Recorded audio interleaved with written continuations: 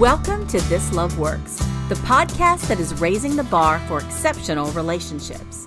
Join psychotherapist Marianne Marlowe as she talks with couples who've mastered the art of healthy, passionate relationships. They explore what makes their real love work and dig into topics featuring cutting-edge research and relationship science. Let's listen in.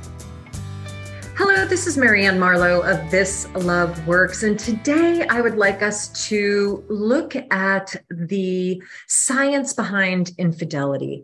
Why do people cheat?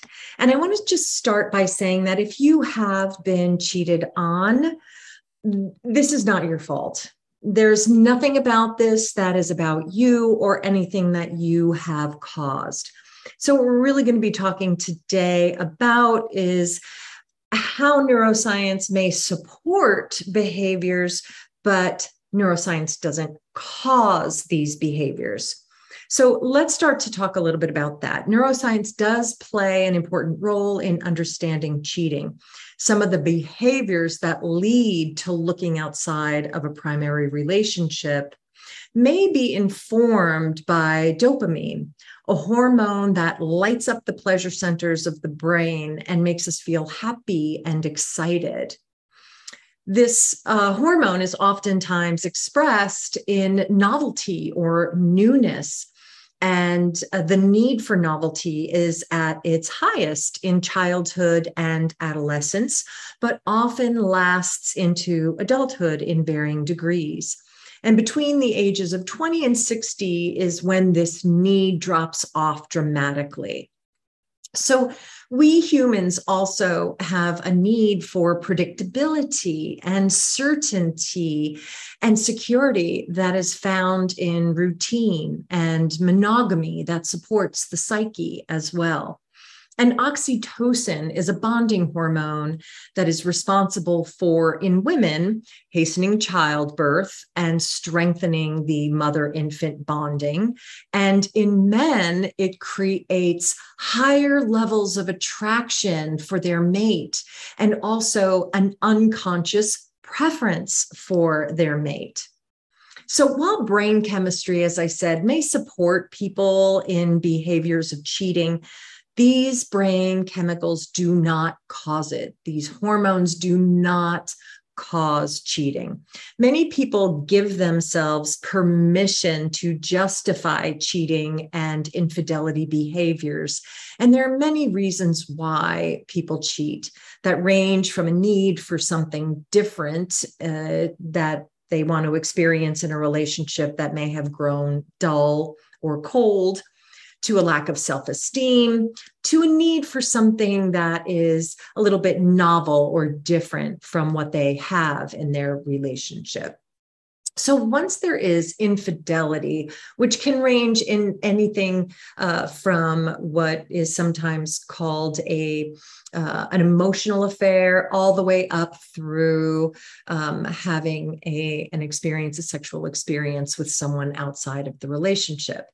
So here are three things that must happen as you deal as a couple with the affair.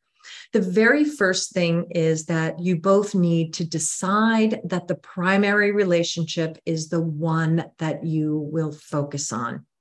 It is a decision. And without the full acknowledgement and ongoing commitment, most relationships have no trajectory for healing because the fear that is activated, that comes up in an affair, must be dealt with in a real and consistent way. Otherwise, trust will not be able to be reclaimed. And in order to create trust, safety, and security, measures must be taken to ensure that the nervous system has security. And that means that you have to ensure your person's needs are being met, including those about hearing what happened in the affair. Now, not every therapist agrees with me about this. However, in my experience, what I have noted is that when people don't know or think they know the truth about the affair, Their brains will make up an answer and fill in the gaps. And it is often far worse than the truth. And this is a difficult and often painful part of the process in overcoming an affair, but it can be done. The second thing that's very, very critical is to engage help. Most couples don't understand the patterns that both of them have experienced that have led up to certain conditions before the affair. And what that means is that paying attention to the relationship patterns is very, very important for determining what needs to be done differently. What it doesn't mean is that the affair is the fault of the person who has been victimized by it. When both parties in the relationship can instead take responsibility for repair, healing happens more quickly and efficiently. Now, what's really important to note is that the person who has caused the pain in the affair must take the lead on that responsibility for repair. That person is the person that has to make apology frequently, and make sincere effort to assure and reassure their partner that things are well and that trust and trustworthiness can be restored. And that has to happen with consistency over time. The third thing that has to happen is to create realistic expectations and to be kind to yourself and your partner. The process of repair from an affair or infidelity will likely take at least a year. And that's when the commitments are clear at the outset and both parties are ready to do the work for healing.